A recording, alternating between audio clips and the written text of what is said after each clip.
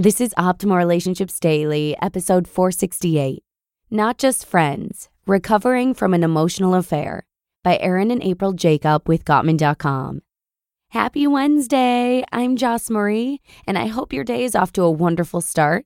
I cover a wide range of relationship content every weekday here on Optimal Relationships Daily, so remember to subscribe if you'd like to be notified of future episodes. And today's post may hit close to home if you've snooped your partner's phone or social media accounts and found messages that shouldn't be there. Or maybe you're the one who's trying to hide some messages.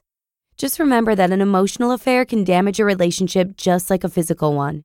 These tips by Erin and April Jacob with Gottman Institute can get a relationship back on track. So with that, let's dive right in and start optimizing your life. Not Just Friends, Recovering from an Emotional Affair by Erin and April Jacob with Gottman.com. For Emma, it all started when she finally got on Facebook. Her kids had been asking her to set up an account for years, but she was more reserved and didn't feel like she would have many friends to connect with online.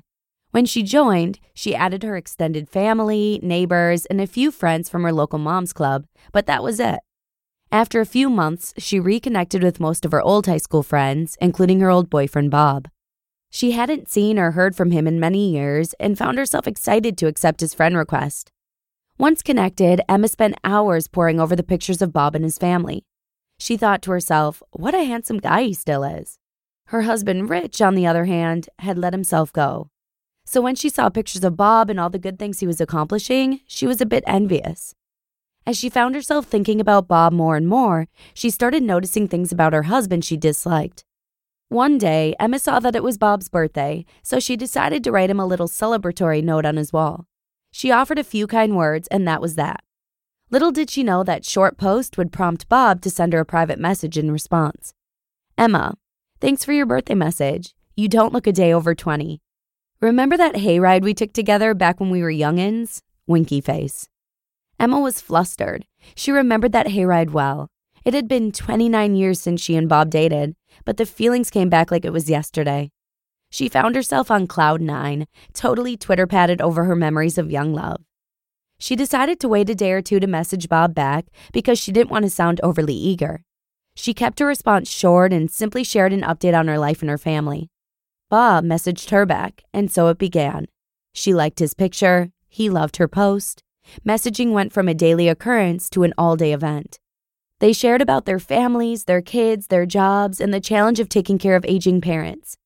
As the days and weeks progressed, their Facebook messages became more intimate. They became better friends, they knew a lot about each other, and eventually, for both of them, love, or what they thought was love, rekindled. They became more open with each other about the hard marriages they were both stuck in and about their growing feelings for each other. Neither brought up the idea of meeting up or getting back together again. They weren't there yet. However, they were ready to agree that they had somehow fallen in love again, 2,000 miles apart, all via Facebook Messenger. They hadn't seen each other in person, they had never talked on the phone, texted, or emailed, and yet, there they were, madly in love. That is until one day when Emma left her Facebook account open and her husband Rich saw a message from Bob pop up. Rich wasn't trying to be snoopy, but he clicked on the message, and there it was, 6 months of daily messages between Bob and Emma. Rich read through the messages and felt shocked, stunned, and hurt by the things Emma said about him. Had he really become lazy, fat, and mean? He cried as he read through the messages and realized, 1, how in love Emma was with Bob, and 2, how lonely Emma was in their marriage. And then Emma walked in. Rich, with tears in his eyes, looked up from the computer and asked, Emma, why? Recovering from the emotional affair. Instead of letting this emotional affair destroy their marriage, Emma and Rich decided that they wanted to work on their relationship. They wanted things to change, and they were hopeful that things could improve with the right knowledge and resources. To heal from the wounds of this emotional affair, revive their dying marriage, and protect against the danger of future affairs, Emma and Rich did 3 things. First, Emma cut ties with Bob and unfriended him on Facebook. That was a boundary she needed to set. Second, Emma and Rich worked on meeting each other's needs. They bought Dr. Gottman's Small Things Often booklet and read it together.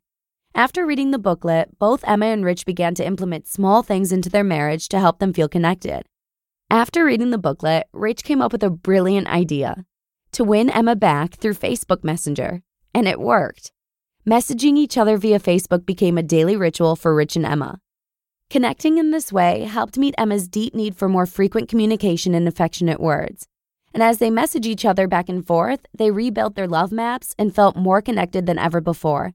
That deep sense of emotional connection led to satisfying and meaningful as well. The booklet also inspired Emma to be more intentional about how she and Rich parted for the day and how they reunited after being apart. She came up with genuine compliments to give him about his appearance, since he was often insecure about his weight, and she would always make sure to give him a long, welcoming kiss. It was small, but it made Rich feel like $1,000,000. Finally, following Dr. John and Julie Gottman's 5 tips, Rich and Emma implemented a ritual of romantic getaways. Together, they planned and scheduled 2 romantic getaways for that very year. This simple ritual helped them strengthen their friendship, share dreams and plans, and invite novelty back into their relationship. How the story ends. Along with nurturing their marriage, Rich and Emma set other boundaries to protect against future affairs and to rebuild trust in their relationship. It took time, but Rich came to completely forgive Emma, and Emma regained his trust by honoring the boundaries they set together and seeking to meet Rich's needs. Connection was something that had been missing in their relationship for a very long time. After many months of healing, their relationship was getting better.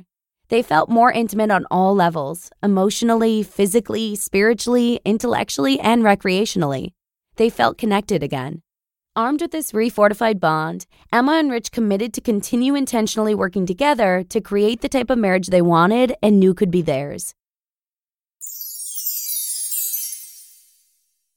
You just listened to the post titled, Not Just Friends, Recovering from an Emotional Affair by Aaron and April Jacob with Gottman.com.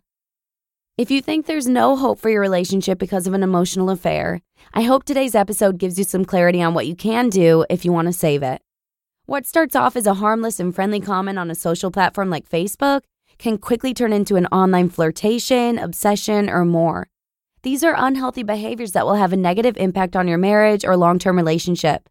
So be sure you set emotional boundaries so that trust and respect can be maintained between you and your partner. And speaking of which, do you have just 60 seconds to spare? The Gottman Institute has a free newsletter called The Marriage Minute that's designed to improve your relationship in a minute or less. And you can sign up right at oldpodcast.com/marriage.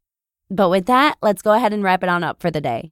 I hope you enjoyed the episode, and I look forward to seeing you again tomorrow with a post from New York Times bestselling author Julie Morgenstern, where your optimal life awaits.